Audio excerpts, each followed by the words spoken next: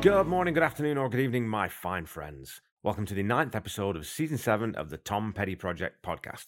I'm your host, Kevin Brown.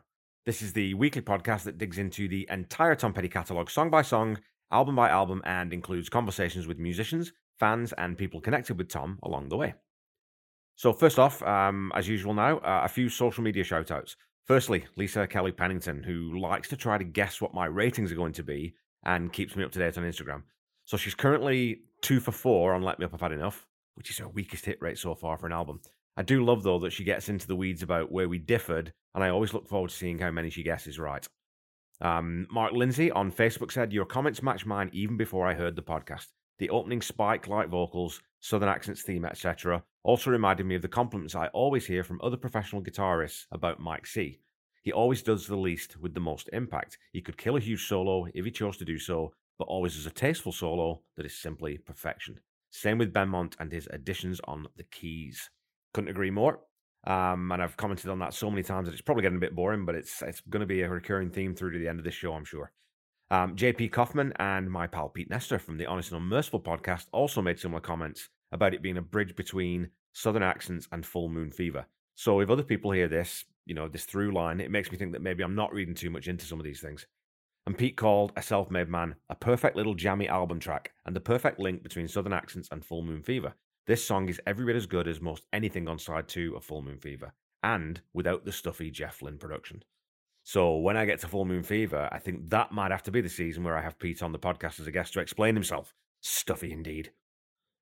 Today's episode covers the 4th track from the second side of Let Me Up I've Had Enough, Ain't Love Strange. And if you're new to the podcast, I don't actually play the song in the episode itself to stay on the right side of copyright law and to be respectful to Tom's music and legacy. So if you go check out the episode notes, there's a link to the Tom Petty official YouTube channel where I've left a link to the song so you can go listen to it, come back, and we'll dive in.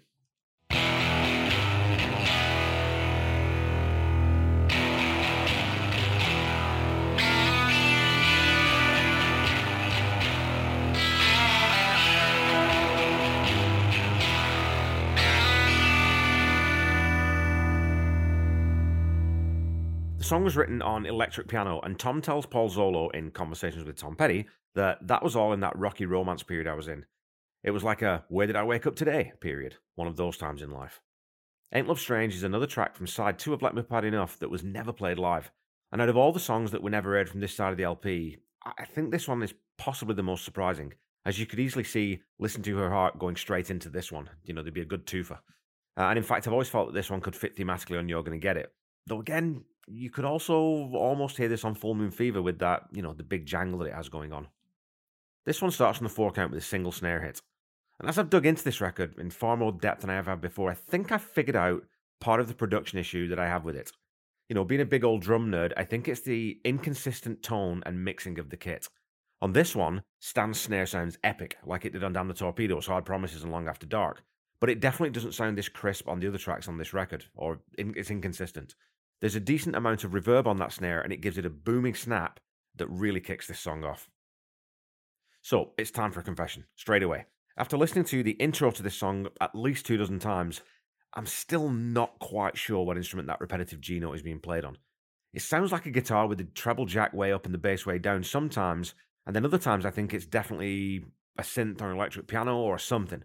Either way, it's that note which really pins this song in the same way that Keep a Little Soul is grounded by a similar single note. With that drum pattern thudding along and this repetitive note, we also get some deep bass piano notes mixed, really, really low, playing that G, F, C downward progression. We then hear a great acoustic guitar trill followed by a really nice electric lick. And it's a tight opening 8 bars, which has multiple layers of guitar, and this could explain maybe why it wasn't played live. But once Scott Thurston was added to the lineup, they definitely could have given this one a go, and someday I get a little bit surprised that it never saw the light of day.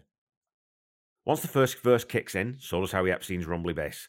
That repeated note then becomes Benmont playing a repeated G chord on every beat. Tom comes in with a simple melody through a rapid-fire verse, and in that way it kind of reminds me a little of I Need to Know. There's very little preamble, and the song careers through the verses and choruses very quickly. 45 seconds into the song, we've already added the intro, a verse, and a chorus.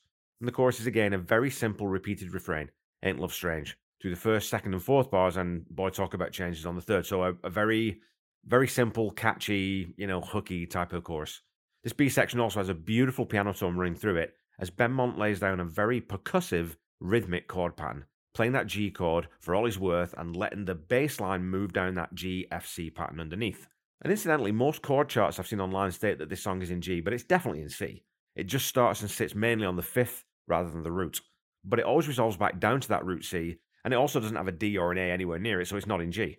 And again, it does have an A minor and an F, so look, I'm calling Hooey on the online chord charts. Hooey, I say! The chorus features some gloriously layered vocals, and if I had to guess, I'd bet that both Tom and Howie are singing both the lead melody and the harmony part, and then those are being blended together with Tom's lead being brought forward in the mix, so obviously he's taking the lead. The end of the chorus hangs on that F chord with Mike Campbell playing a really cool suspended lick to lead us back into verse 2. The second verse is where we get the fantastic lines, because it can make you string barbed wire around your little piece of ground for emotional protection. Oh, but it's too late now. I'm sure we've all had those moments in relationships where we felt it necessary to build emotional barriers to feel like we're safe, even if we love the other person. But after the first beautiful lyrical 3 lines, it's that last line that packs the punch, but it's too late now. Oftentimes we put up barriers as a response to already having been hurt, and as the line says, by that time, the damage is done, and it's too late to protect yourself.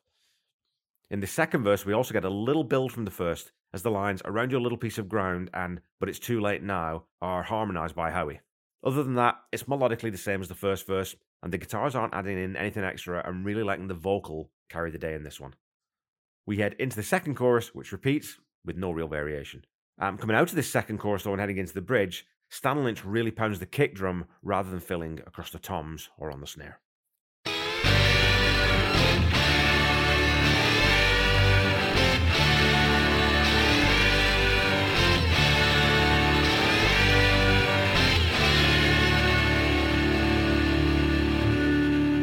Okay, folks, it's time for some petty trivia.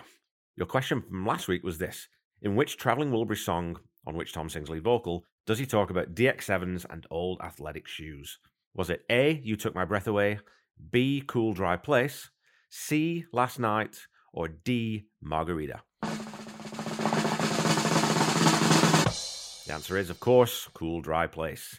And the DX7 refers to the 61-note Yamaha DX7 keyboard, which was the first hugely popular synthesizer to become a cornerstone of so many songs in the 80s and 90s. Not just used by trendy pop bands of the day, the DX7 found its way into the hands of artists like Chicago, Phil Collins, and Brian Eno. The DX7 was later supplanted in the market by the Korg M1, but remains a favourite instrument of synth collectors and enthusiasts and retro musicians to this day, though nowadays all the sounds are available through computer patches which can be triggered by any old synth you have laying around, really. So your question for this week is this. In the same song, Cool Dry Place, which instrument does Tom not sing about having? Is it A, harmonicas, B, trombones, C, trumpets, or D, mandolins?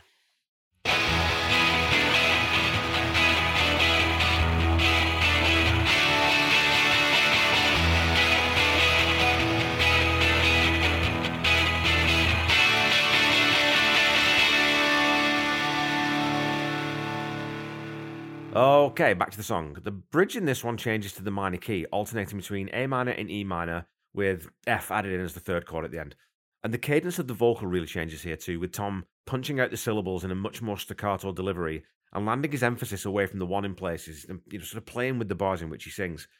In the first 4 bars, he sings lines during the first and second, and in the second 4 bars, he sings on the first, second, and third.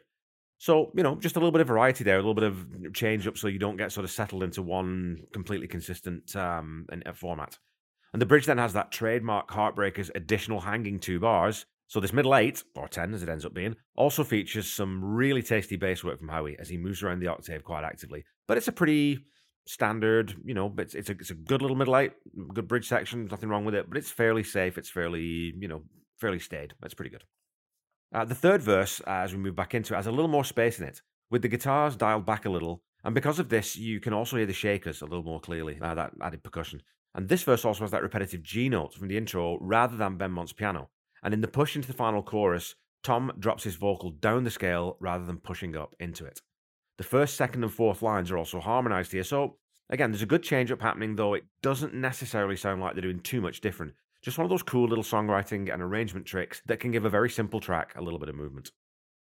The last chorus brings us back to familiar territory with Benmont's piano being the lead instrument and adding more fills and licks in the higher register.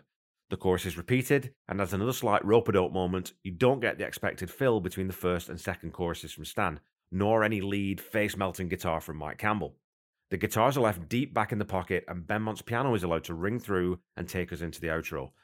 We do finally get a big Torpedoes-esque fill from Stan just at the end of the fade-out as the song drifts off into the sunset. Even though the song is melodically so bright and breezy, it obviously tackles the issue of love and heartache and pain, and the refrain, "Ain't Love Strange," is almost a wry, "man, what are you going to do?" type sentiment that is, as always, perfectly relatable.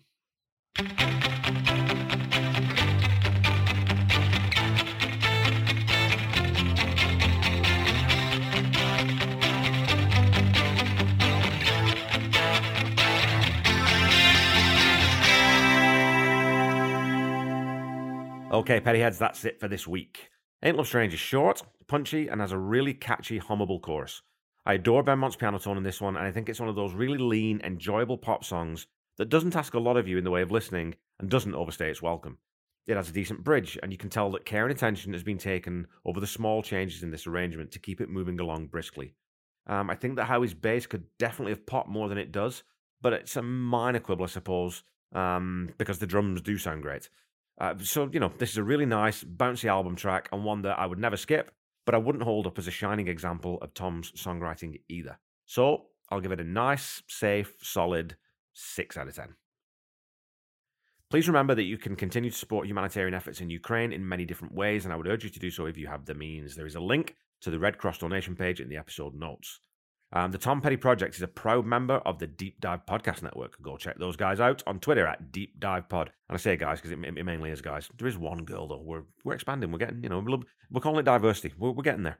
I'm sure you've had something there that you like. Especially don't forget to check out Backtrack's Aerosmith, Backtrack's theme music, and The Podcast Will Rock. Those are the 3 podcasts hosted by my good friend Corey Morissette, who is one of the best indie podcasters out there. Absolutely phenomenal guy and a great podcaster. And again, you can also check out my other podcast, Seaside Pod Review, a Queen podcast on the Deep Dive Podcast Network. Or you can check us out on Twitter at Queen Seaside. Don't forget to follow me on Facebook, Instagram, and YouTube for this podcast at The Tom Petty Project and on Twitter at Tom Petty Project. So go follow, like, subscribe as applicable. And again, please leave a review or a rating. Keep talking to me on social media. I'm enjoying reading some of these tweets and Facebook comments out. I think that's, it's a good way to sort of, recognize that people are leaving me wonderful comments and really sort of engaging with the podcast. And I just appreciate that so much. The Tom Petty Project is not affiliated with the Tom Petty Estate in any way. And when you're looking for Tom's music, please visit the official YouTube channel or official streaming platforms like Spotify, Apple Music, and Amazon Prime. And those, all all the places where you get your music. Don't forget to check out the Tom Petty Nation and Tom Petty Fans Forever groups on Facebook if you are not already a member. They're wonderful fan communities, and, you might find me kicking around in there from time to time. Until we meet again next week, keep listening to and sharing Tom's music. Try to be kind. Try to say I love you to someone at least once a day. Stay safe and healthy, and I'll be back with you next week for a very special episode marking a pretty big anniversary for this podcast. Bye-bye.